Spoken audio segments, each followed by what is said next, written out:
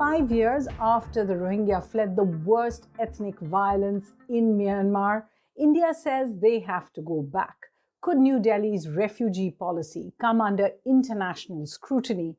Hello and welcome to Worldview at The Hindu with me, Suhasini Haidar. This is episode 76 and this is the issue we are discussing today, as this week marks the 5th anniversary of the biggest migration of Rohingya refugees who faced what the United Nations actually calls state-sponsored genocide, as more than 700,000 fled to neighboring Bangladesh from Myanmar and to other countries around the world.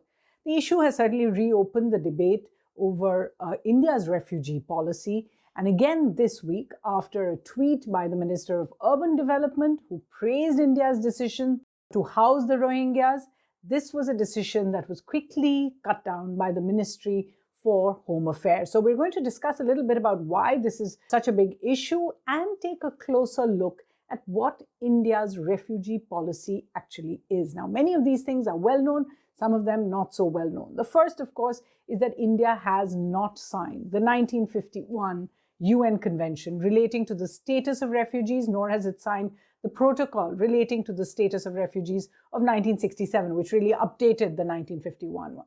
It deals really with asylum seekers and refugees under the same way it deals with illegal migrants or other migrants under the Foreigners Activities Act, the Passport Act, as well as the Citizenship Act of that time. Now, India does follow some conventions, the United Nations conventions on refugees that actually arise from other treaties and conventions that it has actually signed. So what are those? There's the Universal Declaration of Human Rights to begin with from 1948, the UN Declaration of Territorial Asylum in 1967, the International Covenant on Civil and Political Rights that India signed in 1966, and India signed the International Convention Against Torture, has not yet ratified it, but this too has clauses that can be used as far as refugees are concerned.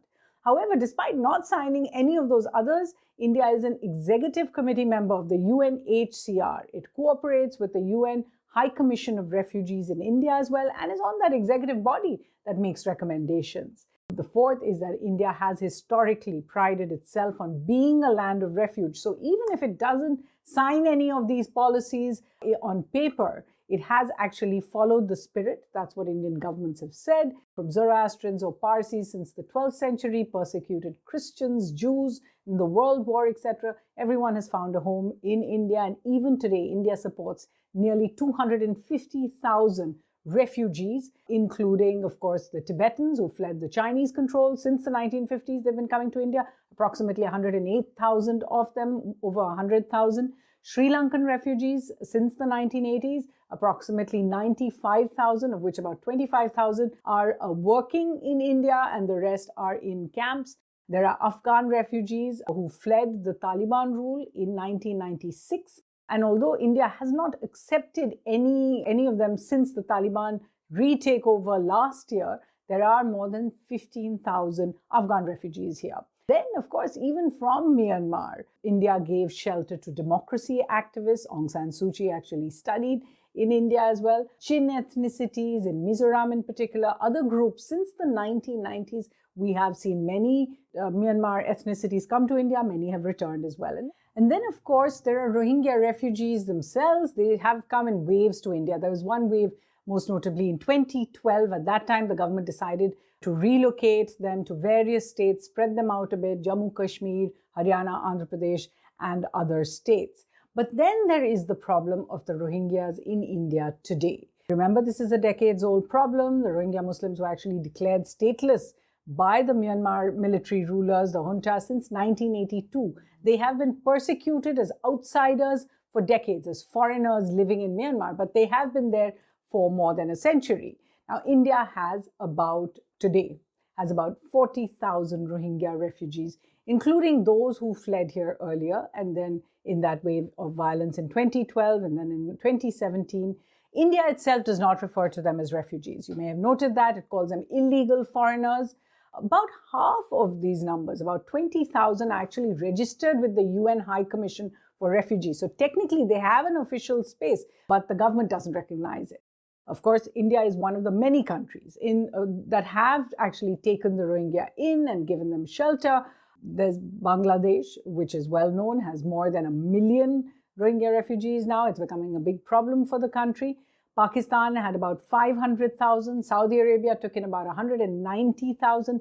Malaysia took 150,000. The UAE took about 50,000, and there are others. But all of these countries that I mentioned actually have more Rohingya refugees at present than India does. Rohingya in India live in a number of Indian states, as I said, including Delhi. The government this week very significantly walked back from a plan to try and rehouse about 1,100 Rohingya into an apartment block that had earlier been used for COVID quarantine. The government had felt that the state government had certainly felt that this was an area that could be used. It seemed as if the central government agreed, but then a stern note came from the Home Ministry. And here's what the Home Ministry essentially said, that the Rohingya who were staying in these shantytown camps on the outskirts of Delhi would not actually be rehoused. They should continue to live in those camps. Secondly, that their current camps, it's an open-air camp, should be declared a detention center, and pending the process of deportation, that the process of deporting the Rohingyas would be continued by India. India has thus far, in the last few years, sent back more than a dozen Rohingyas. So it's not a big number, but many of them were sent back against their will, and they were separated from their families that live here, particularly one case this year that was taken up by human rights agencies. So the first question one needs to ask really about India's refugee policy. There's a policy that works on the ground, regardless of whether that policy is actually in paper. But the first question to ask, of course, is the historic one. Why is India not a signatory to the International Refugee Convention of 1951 and the 1967 Protocol? Because clearly this is a big issue. Many have written that India must now sign that convention, but originally India objected to the convention. They called it Eurocentric, as it only dealt with those that were made homeless in the world wars in Europe. That was the 1951 protocol. It was then amended later in 1967. But at that time, it was really for European refugees, most notably the large number of Jewish refugees who were leaving Germany, Austria, Poland, and other countries. Later, of course, the complexities of the Palestine question came up. After about 750,000 Palestinians were ousted from Israel after the 1948 conflict, this also strengthened India's decision to stay away from the conventions. The partition of India brought its own terminology. And of course, India does not see the 10 million migrants that came from West and East Pakistan as refugees, and didn't want to complicate that by making international sort of terminology of it. The fourth, that India has such porous borders, this is what the government said, especially in the northeast, that government said it was impossible to properly evaluate and secure the borders from refugees. Now, refugees flee a specific threat. It's a threat against their ethnicity, against their religion, and other identities. And these are separate, of course, from economic migrants. And India has said that it cannot afford to allow unregulated entry of migrants that may come as refugees. The fifth point that India has made is, over the decades, the government has pointed out that India has done more than its fair share in terms of taking care of refugees from the region, while the more than 140 countries, I think it's 149 countries, particularly from the developed world, that are signatories to the convention, have not kept their promises. From 1 million in 1951, today the UN estimates nearly 21 million refugees, while 68% of these originate from just 5 countries. So what are those big 5 countries? Syria, Venezuela, Afghanistan, South Sudan, and Myanmar. 86%, nearly all of them are hosted actually by developing countries. So there is a double standard here, and you have heard that double standard play out earlier with the Ukraine war and the refugees coming from the Ukraine war, and how easily they were taken into European homes, unlike the Syrians and other refugees. In 2019, and this changed matters quite a bit, the Modi government brought in the Citizenship Amendment Act. It fast-tracks non-Muslim, religiously persecuted minorities that come from Afghanistan, Pakistan, and Bangladesh, who had arrived in India before 2015. It fast-tracks them for citizenship. Now, the law would not have been permissible under the International Refugee Convention, as it discriminates on religion. So another reason why the present government doesn't want to sign on. However, the government has not actually framed its rules for the Citizenship Amendment Act yet, and some of even those beneficiaries that were meant to have benefited from the amendment have had to leave, have had to return to countries like Pakistan because their long-term visas have run out. The seventh reason, the present government has justified also the deportation of refugees, including the Rohingya, on the basis of not having signed the Refugee Convention. It also claims that particularly the Rohingya are an economic threat and quote-unquote a national security threat. So then the question, why is there even a debate today? When all these reasons have been given, what kind of international pressure could India face and what might actually work over its refugee policy? So should India be worried?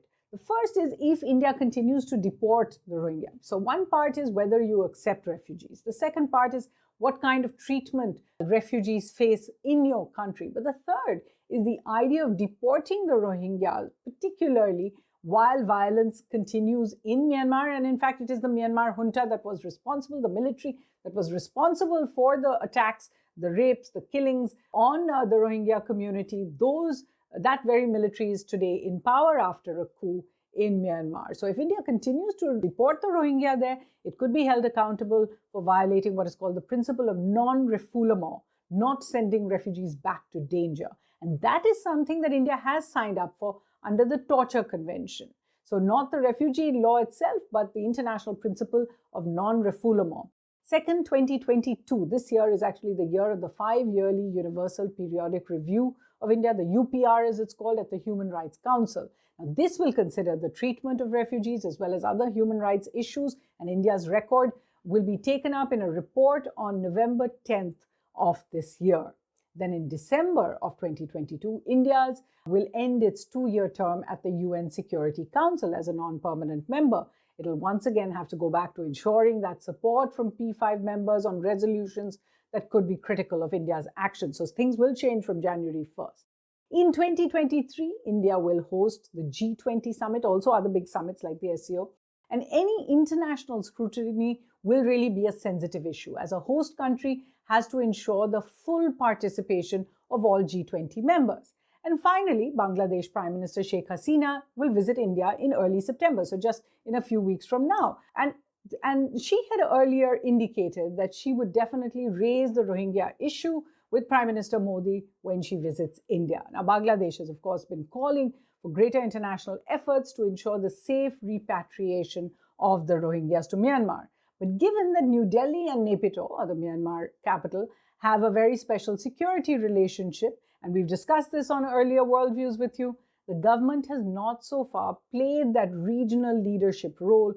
In fact, a country like China has actually brokered talks between Bangladesh and Myanmar. So India can justifiably claim that it has a historic role in giving shelter to those who have fled violence and persecution in this neighborhood. But its aspirations of global leadership will fall short of being realized if it is seen as taking a discriminatory position in the present times. As international comments on government actions with regard to the Citizenship Amendment Act, the CAA, on the Rohingya itself, as well as on Afghan refugees that tried to come in after the Taliban took over Afghanistan, those have all shown this. Eventually, it is a reaffirmation of Indian values rather than global pressure that will show the way on India's refugee policy and the debate over the need for a refugee law in India. So let's get you some reading recommendations. Of course, the UN website includes all the links to the most important conventions, protocols, and treaties that I've been speaking about. On the Parley this week at The Hindu, I actually spoke to 2 experts, a diplomat and a human rights activist, about the Rohingya problem in India, particularly the legal aspects. And you can find the transcript and the podcast of that as well on The Hindu's website here. So let's look at some books. There are 2 academic works, but these are really a must-read if you're interested in Indian and international refugee law. One is the Routledge Handbook of Refugees in India. This is edited by someone called Iruday Rajan, who's himself written about this, as well as the Oxford Handbook of International Refugee Law. Now, there are specific books on the Rohingya because, of course, this is a problem that the world has confronted in the last few years. One is called The Rohingyas Inside Myanmar's Genocide by Azim Ibrahim. This book is interesting also. It has a foreword by the Nobel laureate Muhammad Yunus.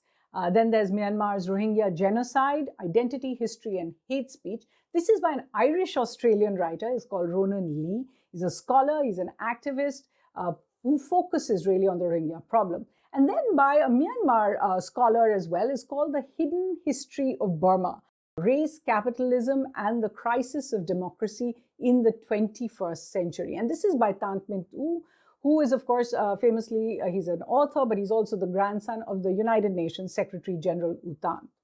Now, let me get you some books on partition refugees in particular, who became citizens of India. One is called Boundaries and Belonging, Rehabilitating Refugees in India, 1947 to 71 in particular. This is by scholar Pallavi Chakravarti. Then there's something called Making Refugees in India by Riya Kapoor. This is a very short book, a monograph really. And then we come to the international look at international law as well as refugee policy. The most famous one is really called Refuge, Rethinking Refugee Policy in a Changing World by Paul Collier and Alexander Betts. And they really focused on also the benefits from refugees coming and joining the economy. There's another book called No Refuge, Ethics and the Global Refugee Crisis by Serena Parekh. Really well worth a read. And then a really, really heartwarming book that has been written by refugees themselves. Famous refugee authors have written on refugees' lives, and it's called Displaced.